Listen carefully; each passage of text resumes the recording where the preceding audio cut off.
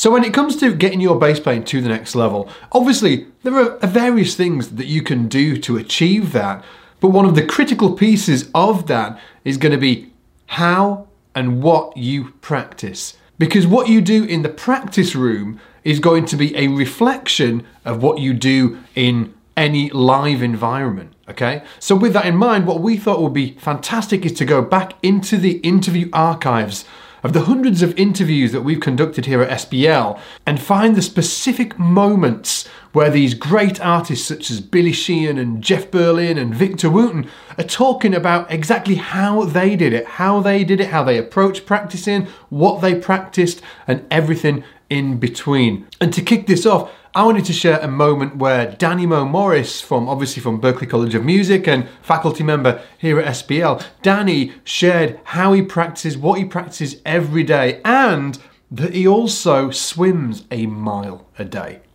A mile! So with that said, let's jump in.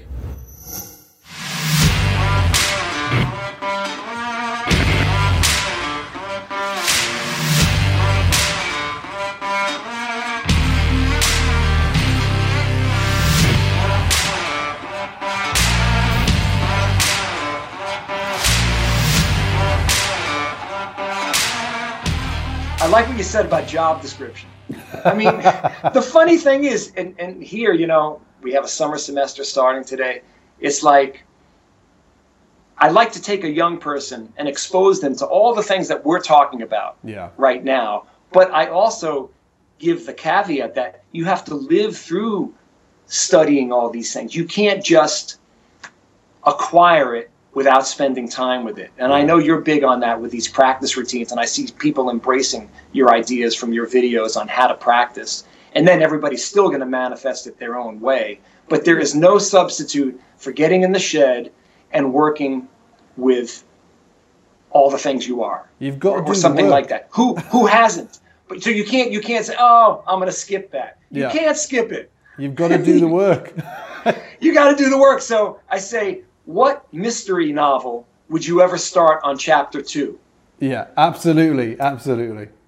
So there's many things that have to work as preamble to getting started. However, there's fun that has to be made too. I mean, you see a little kid on a drum set. Are you going to say, "Hey, man, you're playing with a bad technique"? That would be the stupidest thing for you to say. Yeah, absolutely. Why stop the fun? But then realize you have to teach. You know, I like meeting people. They come here, they're around 18, 19 years old. They've been playing for a bit. I like to teach them, again, how to teach themselves, how to open up all those different windows to study. But my favorite thing to do, Scott, is play on people's songs. I say to all the students around here, I say, send me a song. I just want to plug into that Avalon and put a bass track on it, because that challenges my creativity, and I charge them a cup of water. Really, is that what it is? Yeah. So you got to give me water. It's expensive. yeah, true. But that taps me into playing on new music. See, on new music, the bass line hasn't been written yet. Yeah. So it's and there's so many songwriters all over the place. Are you still doing that? I can remember you telling me that you learn a song a day or a new piece of music every day. I don't do it every day, but I pretty close. It's there, yeah. Yeah, life has gotten in the way a little bit. It slowed me down. I swim a mile a day. That I got to do. You swim a mile a day? Yeah. Good for the back. I need to do this, man.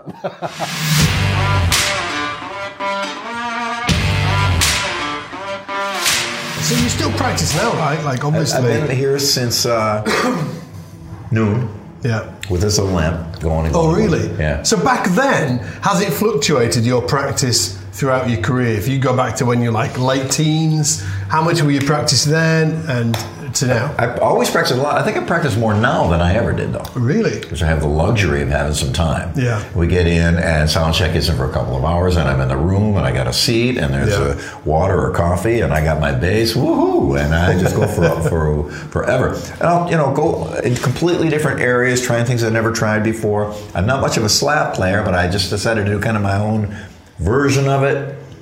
trying to refine it a little bit. Yeah. It still hasn't found its way on stage yet, but I'm working on it. Yeah. And a bunch of new things. And then revisiting a lot of things that I used to know. I used to know a lot of Bach pieces and chordal, you know, like a...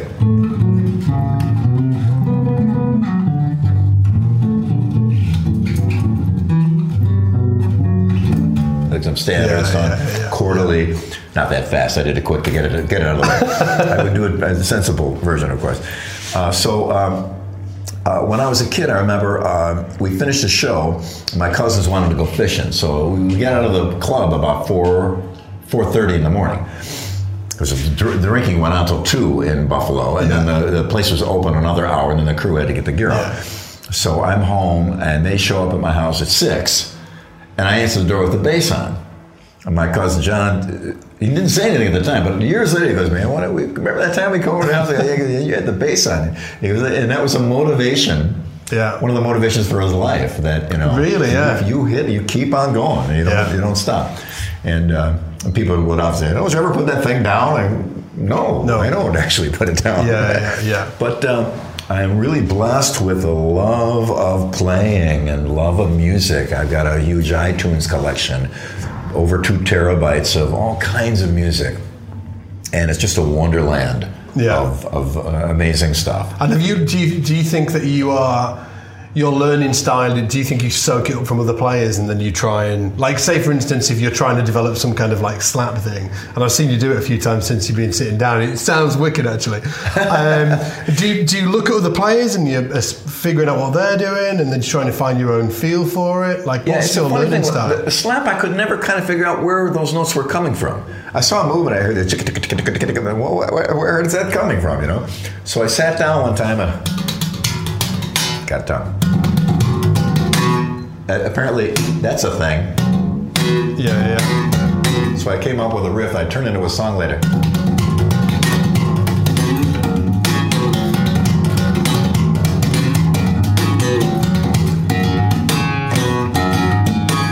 That's the tough part about it. So I just sat on outside in my house one time. I just sat and worked that riff out. And when I got done, I go, it kind of sounds like slap. I guess it's slap. And then I did variations of that through the year. And then I'll go see Victor Wooten and then give up on that. I'm done. I think everybody's the same. I know. And in terms of like your plucking hand is ferocious. It is, the three finger thing. Yeah, that is. Like, was that turned into a real asset? Yeah, like where was that born out of? Did you start playing with 3 fingers? I started with 1.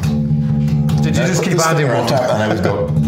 That was my big move right there. Do that, yeah. I couldn't move it anywhere. I just on one string. Yeah. I'm like, wow, look at that.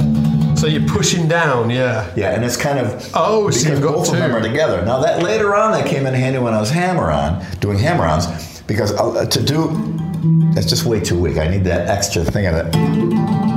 Yeah. To really hit it super hard. Because on bass, well, you can string it light and get the action low and get it to play as easy as a ukulele if you want. But there's a certain level of strength any individual will have.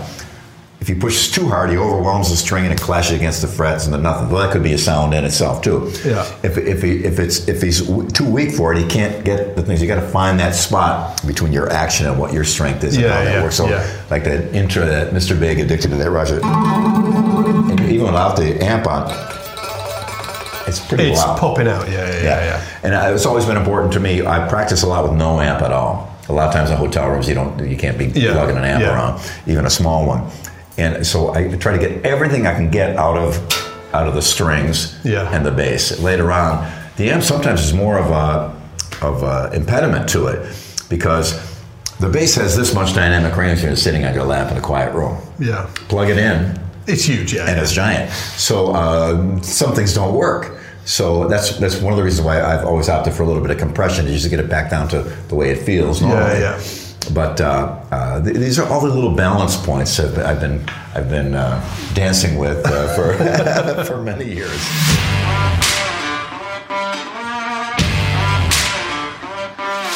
But my path was kind of set for me, and it's very easy. And growing up, a kid, I don't know any kid that likes to practice, and I was one. You know, kids like to do it. They want to play, not practice playing. Yeah. No kid wants to practice video games. They want to play, you know. And so music was that way for me. So I've never enjoyed practice. But put someone in my position with the brothers I had who really worked on it and liked to practice. Yeah. And you were the youngest, I suppose, as well. So that it's like that heavy influence coming down from them all the time. So yeah, add practice onto that. And it would. People would be easily like 4 times as good as I am. When you were practicing, what kind of things were you practicing? Obviously, you've mentioned like transcription and working out. Drum stuff. I look at it. I'll answer that question, but I really look at it like, let's say I want to learn to speak English, and I admire you because you speak so well. And I say, wow, when you were growing up, what did you practice?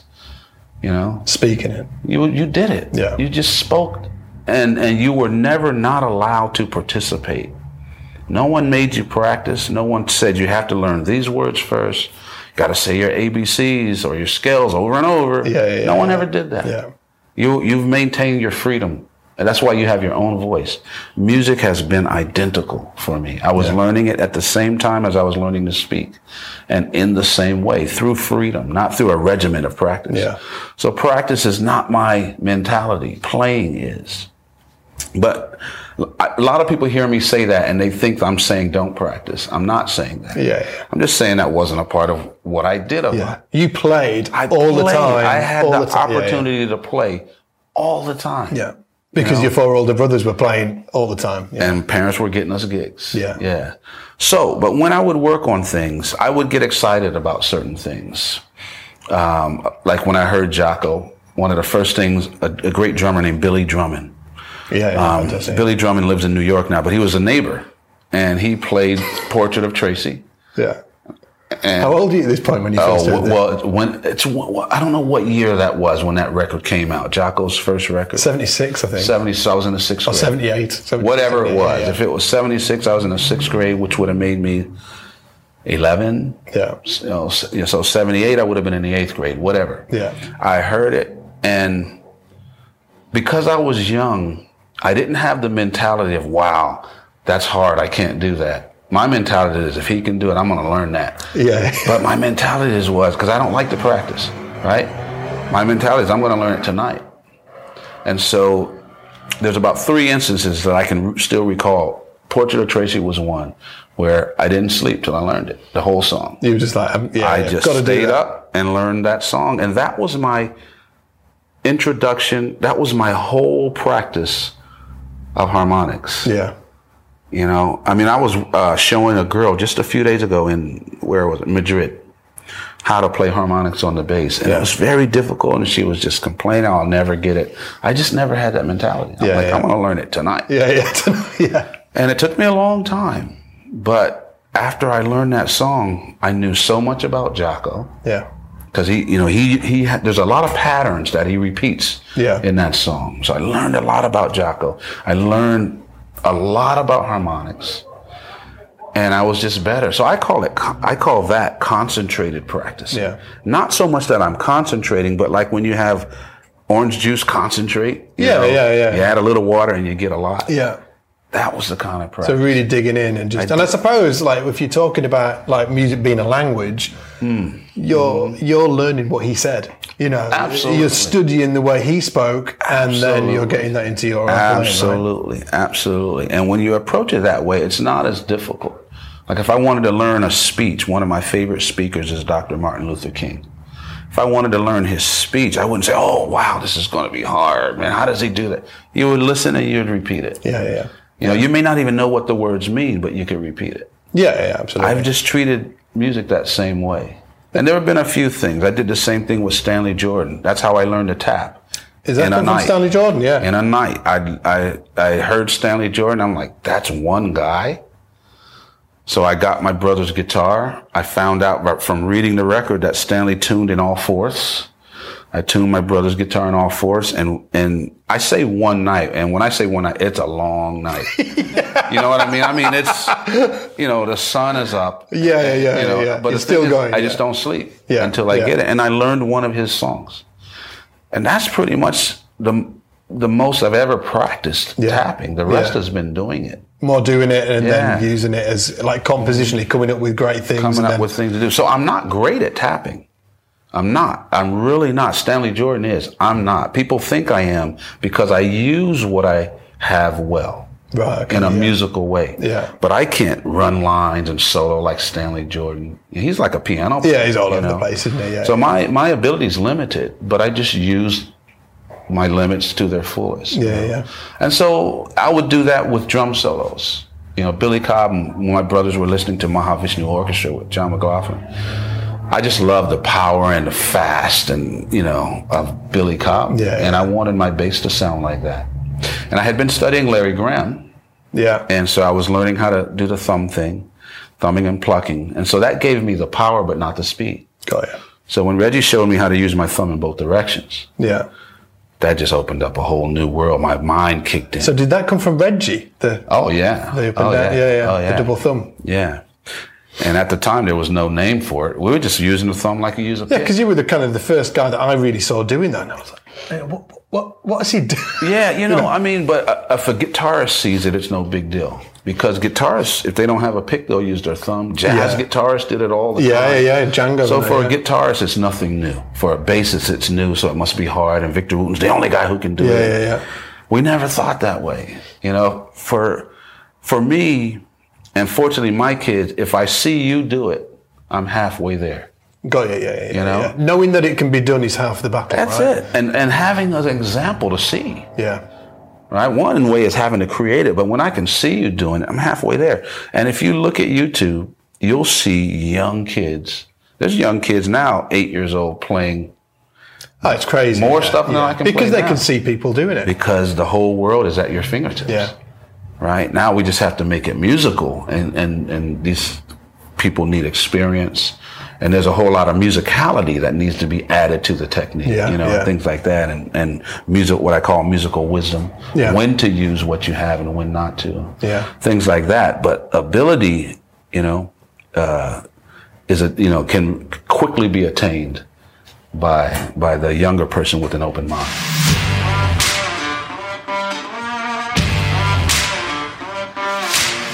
And I hear guys falling into traps. It's just like, well, here's obviously something they practiced. Yeah, And it's just like, okay, and you can hear that it's sort of a device. Yeah. Instead of like hearing what the chord is and how to move around it and make a little melody out of it, or you know, it's just a matter of like not being lazy about it. You know, Yeah. like make sure you know everything about the chord that you can possibly know. Yeah. You know, like Wayne had a trick about like 4-fret area, finding all the without any using open strings. yeah, it's But really yeah, great, it's yeah. pretty interesting. Like, so then you figure out how to not be lazy about it. Because Yeah. then you find out different notes. Like, it's not just G and D. If you're playing in G, you know, it's like G, D, F. You know, it's like there's like you could start on an F, D. Yeah.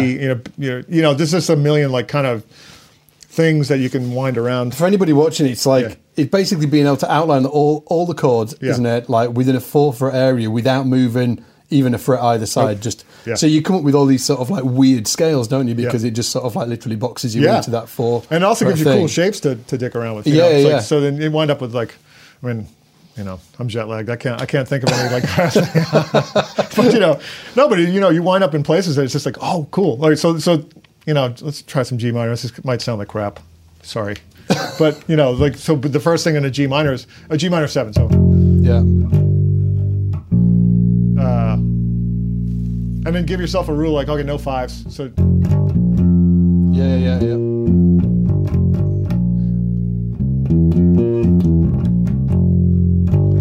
I can't. There's a lot more rules you can apply to it. I'm not even thinking about all the possibilities there. But you could also say minor 6. So it's it could be.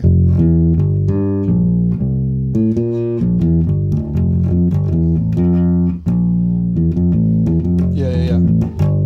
So then you end It up. breaks down the ability to be able to play the lines that we were talking about. Do you know when like Wayne Krantz was saying, he was like, I don't want somebody to have like a preconceived line that they play. That actually breaks it down, doesn't it? It makes it almost impossible because you can't go out of that box. And it forces you to improvise. It's like, oh shit. Okay, so how do I keep this interesting? Yeah. You know what I mean? That's kind of the hard part. It's that's like it's a very analytical way of getting your toolbox together, but it's also super valuable because then when you're in the heat of the moment, you happen to have checked that out. It's like, oh, cool. Cause then you go, Yeah. you know, all this weird stuff can just come out. You know, it's just like, oh, cool. You know. Yeah. So you don't run out of gas.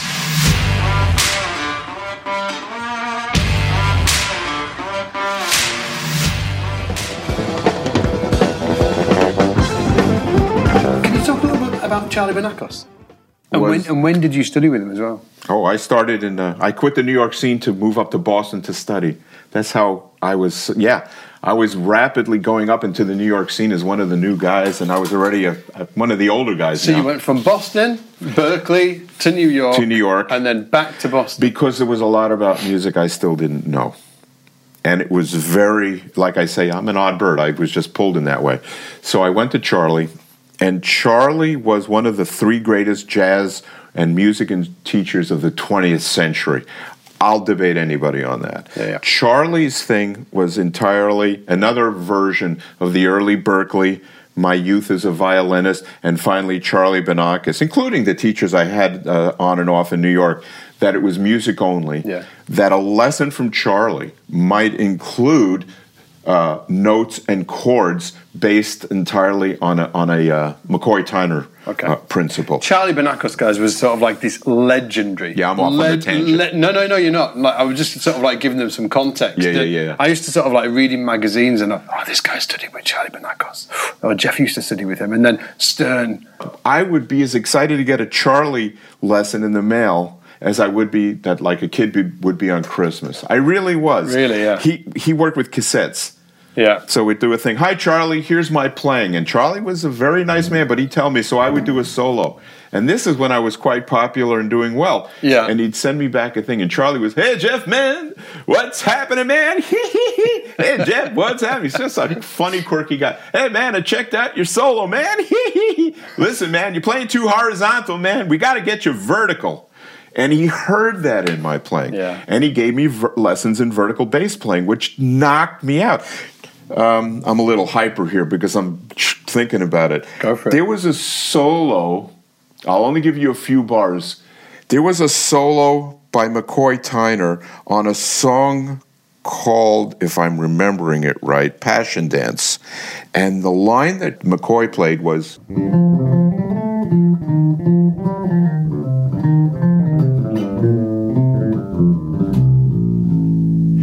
Ba-boo-doo-ba-da-boo, ba-ba-boo-doo-ba-doo, ba-ba-ba-ba-doo-ba-doo-ba-dee, ba-ba-doo-ba-doo-ba-dee-ba-ba. Now, why that's such a great thing is that's an F scale. Got you. Yeah. When people talk about playing, scales are not particularly good vehicles for use. They really aren't. They're more of an academic thing in order to sort of learn that harmony. Yeah. But when people solo on scales... This is what I hear at the clinic, so I know that this is sort of the idea. Yeah. What Charlie did is he noticed in a McCoy song that I'll do it in the key of F because that's what it was. And he, instead of an F dominant, what Charlie noticed is that they were playing an F triad and an E flat triad. I know none of this maybe affects some of you guys, but it's so easy to understand is that the notes... Yeah. That's the scale. There's no A. Yeah. So what that does is...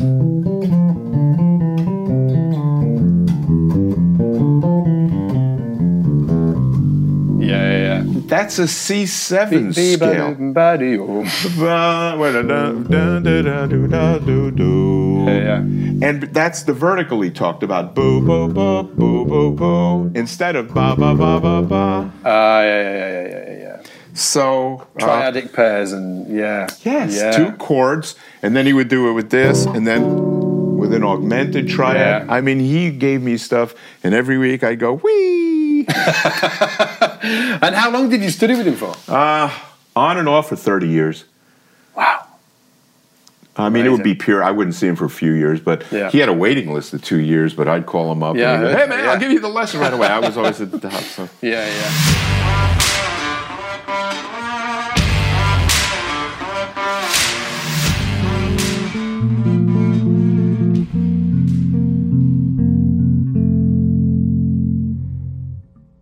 Una veredita alegre, con luz de luna o de sol, extendida como una cinta, con lazos de repol.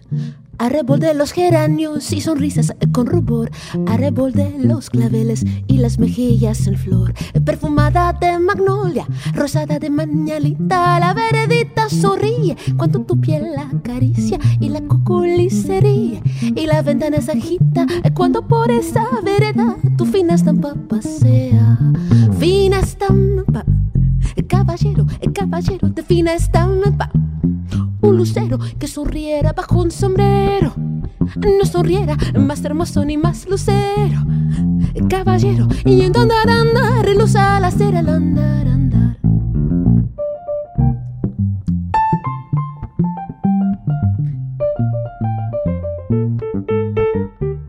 In terms of like playing diatonic, like the chords diatonically within the key, Yeah.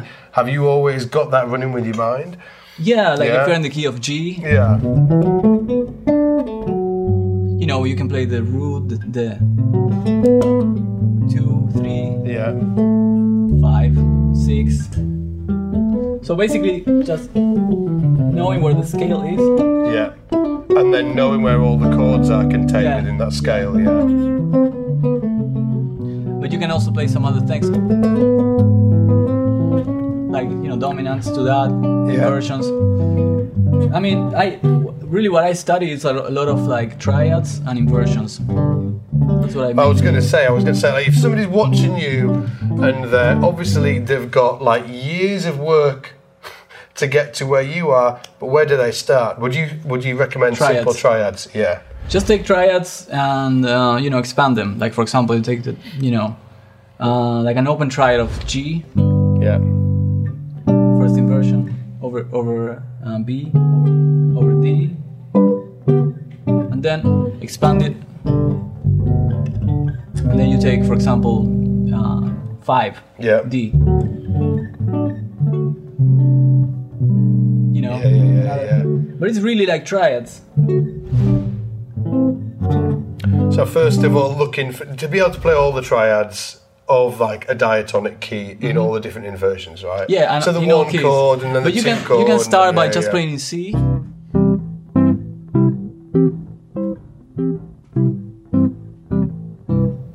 Yeah. And then take it to F. Also fun, you know? Yeah.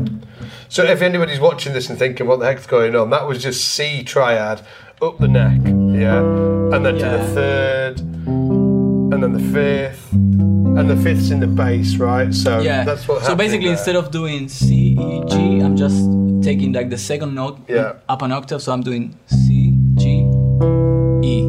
Yeah. Then I'm doing E, C, G. That's the second inversion. Yeah. Then G, E, C. Sorry, first inversion, and this is the second inversion. And one thing that I like to do, I never play visually. I always think about the notes. For example, this is... Really? Yeah. I never... Man, that's like the opposite to me. That would blow my mind.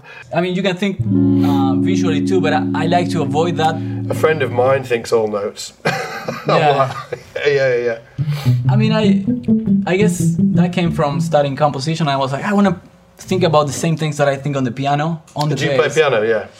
Just a little bit. He plays piano a bit as well. No. Just to, you know, I studied that to write music. Yeah. But I like to think about that. For example, C, D, B, A, F sharp. You know, like think about the actual notes. Actual notes as they're moving. Yeah. I guess it came just thinking that was a bit challenging. So, but yeah, that's my thought process too when I'm arranging.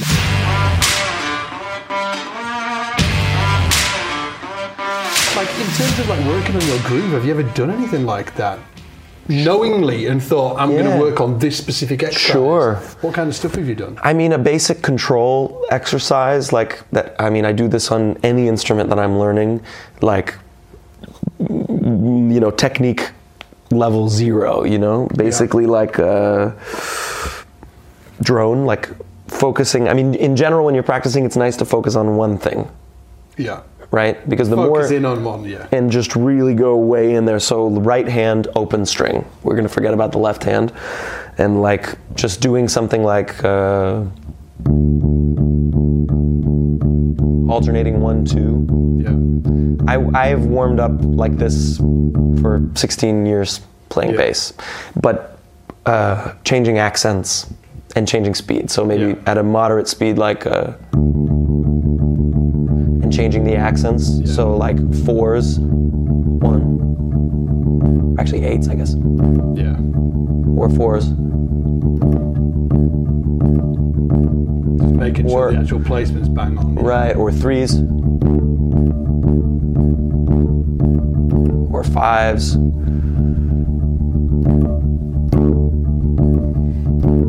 Yeah. Or groupings, like 2, 2, 3, like. Yeah. Which would be 7, or 2, 2, 2, 3, which would be 9, right? Yeah.